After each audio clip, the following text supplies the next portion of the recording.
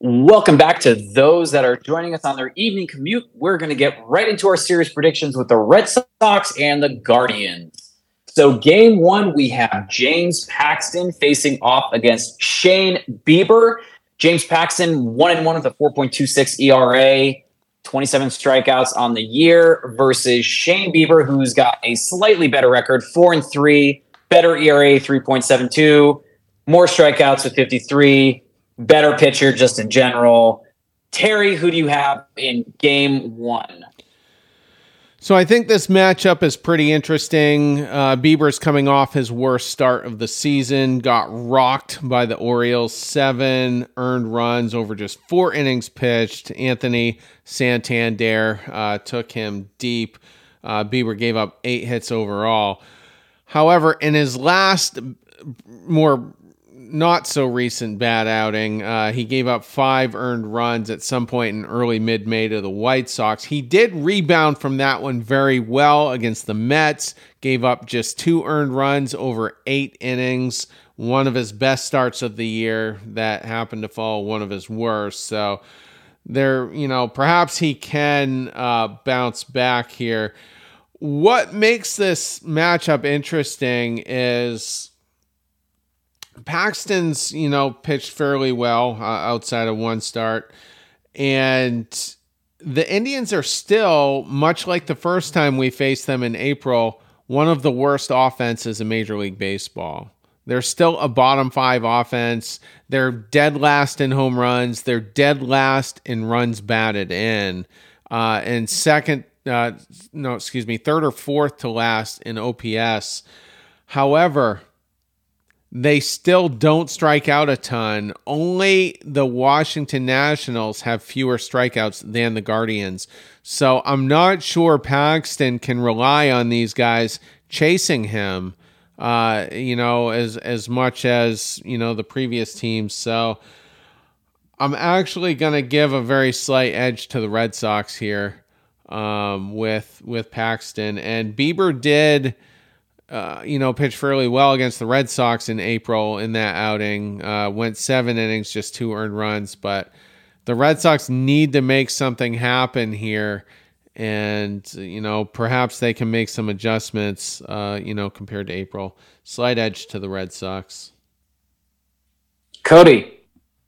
This is a bummer. I feel like, the way that the rotation's kind of lined up, getting Bieber lined up against Paxton is really unfortunate for the Red Sox here. I kind of like Paxton better than any of the other starters, sans McKenzie, who's kind of, just had his first game back. But I got to give the edge to the Indians here. Terry took a lot of my talking points. Bieber touched us up pretty good when they played us back in April. Paxton is throwing the ball well. Cleveland's offense isn't as high powered as, say, some of the other ball clubs that we have faced. But, I don't think Bieber's the pitcher that this offense gets it going against, to say the least. This team is in need of a slump bust, in need of, an offensive explosion. I just don't see it being Bieber. And, here's me hoping I'm wrong. But I think Cleveland takes the first game here. Going third really is difficult with both of you two on the show because you guys are really good at, I think, bringing up a lot of points that may not be mentioned or are the focal points. James Paxton going up against Shane Bieber hurts because for all the reasons that you guys mentioned, you do kind of like James Paxton in relation to some of the other names. We just saw Brian Bayo. Brian Bayo is probably my favorite starter now that Chris Sale's gone down. Shane Bieber is one of the only pitchers in baseball that even though he's kind of struggled this year and he's not averaging 1 strikeout per inning, he's still someone that can go 6, 7, 8 innings on a consistent basis. That's not something that we've been able to see yet from James Paxton. Granted, Paxton's only been here for a couple of starts. Shane Bieber has been a lock all year long for 6 innings. He has only not hit that 6-inning mark twice, really. And one of those was, a third of an inning, another by an inning, third of an inning by another. So really, this is someone who's going to get out there. He's going to throw over 100 pitches. He's going to strike some guys out again. Probably not as many, but this is not a lethal offense. Jose Ramirez, before this year, was arguably the best third baseman in all of baseball. He has yet to have his coming out party. This is the perfect opportunity for him to do so. And I think there's probably going to be some fireworks for him. I think this is going to be the time where, right in front of your home fans, Jose Ramirez has maybe 1 or 2 games of, a couple homers or something crazy like that. But I struggle real hard for this one. Bieber, game 1. Game 2, if I'm not mistaken, we have Cutter Crawford going up against, let me take a look. It's not Tyler. Tanner. It's Tanner Bibby. Crawford's got a 1-2 record, 3.45 ERA, 33 strikeouts with a 0.95 whip. Bibby's got a 1-1 record, 3.2 ERA, 40 strikeouts, a 1.12. We'll flip it around this time. Cody, who do you have going in game 2 winning this one? The optimist in me has to pick the Red Sox here, right? If not now, then when, right? Because we're going to go straight from the series into New York, and then boy, that's that's a pretty ugly stretch for the squad there. This guy, not a lot of data on him on this season, but he has put together a nice little stretch between the Mets, the Cardinals, and the Twins. 3 runs or less in all of those starts.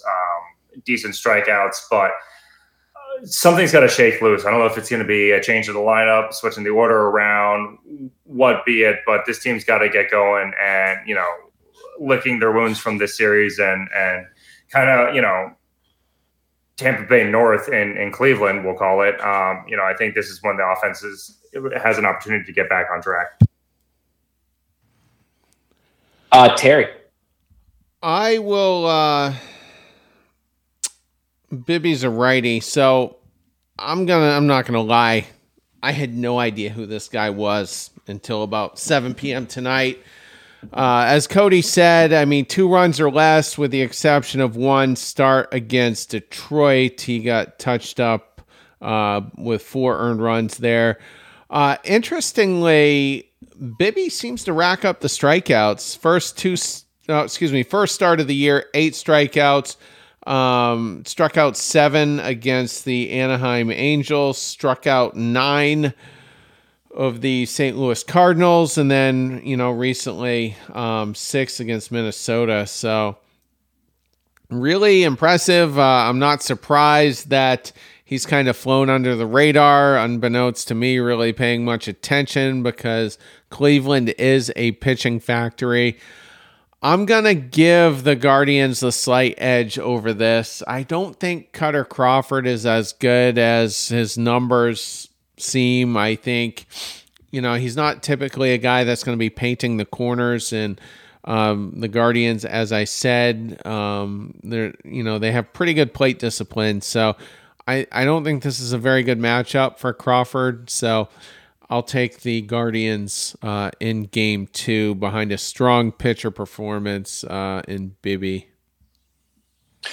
I got Cleveland winning game 2 as well. Bibby does not walk anyone really, and he doesn't give up home runs. He's only given up 3 this entire year. He's only walked more than 1 guy in a game twice, and he's had more games where he doesn't walk anybody than games that he walks 2 or more. So if that doesn't tell you something that you should be concerned about, this is a name we probably should know. Apologies, I thought it was Tyler. It is Tanner Bibby. I remember him actually getting added, or rostered, I should say. We shouldn't say added. Rostered in fantasy baseball earlier this year in our league. My cousin picked him up, and I did not know much about him, but getting crushed all year in fantasy, you're going to pick up a couple names and learn a little bit about some of these newer guys. You're going to notice that some of the pitchers that were very well known for a really long time, they're starting to get old. Bibby's only 24 years old. This is going to be a name to remember for the future. And the Guardians have always been a team that has been able to do a lot with a little. And that's not to say lack of talent. It's just a little bit of money. And Bibby's a guy who's not getting paid a lot. I'm pretty sure he's still on his rookie contract, if I'm not mistaken. This is still year 1. So he's doing fine. But I just struggle really hard to say that we're going to have someone that can do it, considering we have a guy that's pitched more than 4 innings twice against a guy who has pitched less than 5 innings 1 time. So there's that. And I think that in a league now where you need to be able to have consistent purpose pitches, you need to have consistent, you just need to have consistency. You're just not getting it from the Red Sox right now, and you are getting it from some of these starting pitchers for Cleveland. So, Bibby, game 2. Game 3, we have a TBD starting pitcher against Aaron Savali. So Savali 1-1 with a 2.4 ERA, 12 strikeouts, just came back after being on the injured list to start the season. Cody, who do you have winning game 3? Something about TBD's stuff just being elite and electric, right? Nah. I think Savali is the player that was infamously not taken out of or infamously started in the postseason against New York, right? Am I remembering that correctly? And he just looked very nervous from the jump. Clearly, he's figured those jitters out because this guy has been dealing this year. 2.04 ERA on over his last 7 games, 17 innings, 12 strikeouts, low earned runs. They kind of came all in that one game against Seattle there. Hard to pick the Red Sox right now, right? I think, fresh off of a good week, we were picking the Red Sox to sweep Anaheim, and they promptly got swept, reverse curse, or whatever you want to call it. I got to think Cleveland takes this one as well. As much as it kills me to say, I like to try to be the ray of sunshine, a bright spot in what appears to be a very middling team. I think Cleveland takes game 3 to take the series 2-1. Terry. I will agree with Cody. I don't love Aaron Savali, and I think his numbers are better than what they probably should be. And when our offense is hot, we should be able to tee off on a guy like Savali, but we're not hot right now.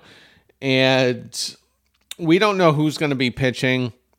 That should be Garrett Whitlock's start. Like that would be his turn through on normal rest, but I think they are wanting to save him for the New York series, and I think what happens here is contingent on game 1. If I'm correct and the Red Sox win game 1 with Paxton, I think the Red Sox save Whitlock for the Yankees series. If we get off to a bad start in this series, I think they'll pitch Whitlock game 3 to salvage the series against Savali. Additionally, we have promoted, which is hilarious, Chris Murphy, who is having a god-awful year with the Worcester Woo Sox, an ERA close to 8 and a whip just under 2, I think a 1.96 whip. He could potentially be the starter for game 3, in which case the Red Sox will, the Guardians will mop the floor with us in that start. So we'll see. He could pitch out of the pen, hopefully in mop-up duty. A lot of mop references here. So we'll see. But nonetheless, I have the Guardians winning the series 2-1. Well, I've called a sweep once this year. This will be the second one, and this one is not going for the Red Sox. Get the brooms out. Red Sox are going down 0-3. Savali has not given up a home run. He's only walked 4 guys in 17 2/3. He did not allow a run against Minnesota in a 1-0 loss. He did not allow a run against Seattle. Pitched 12 innings in those 2 games, allowed 6 hits, and struck out 7 guys, allowed 3 walks. His only blip was, again, against Seattle, 4 runs in 5 2/3, allowed 9 hits, did strike out a season high of 5. But against the TBD guy, Terry brought up a couple points of depending on how we do in game 1, that's going to dictate who we see in game 3. I just don't think that we're going to have much luck in this series. I think we're going to see a very quick cascade of things to start to slow down and fall apart. Really sad. It's just unfortunately the way things are going. Cleveland is also 3.5 games out of first place in the AL Central. They're 5 games under 500. I think this is an opportunity for them to get within 2 games of being 500. Maybe Minnesota will, lose 2 out of their next 3, and they make it a 1.5 game swing where they're right there. I mean, literally the AL Central, you have 2 teams that are really, really close to 500. Minnesota loses 2.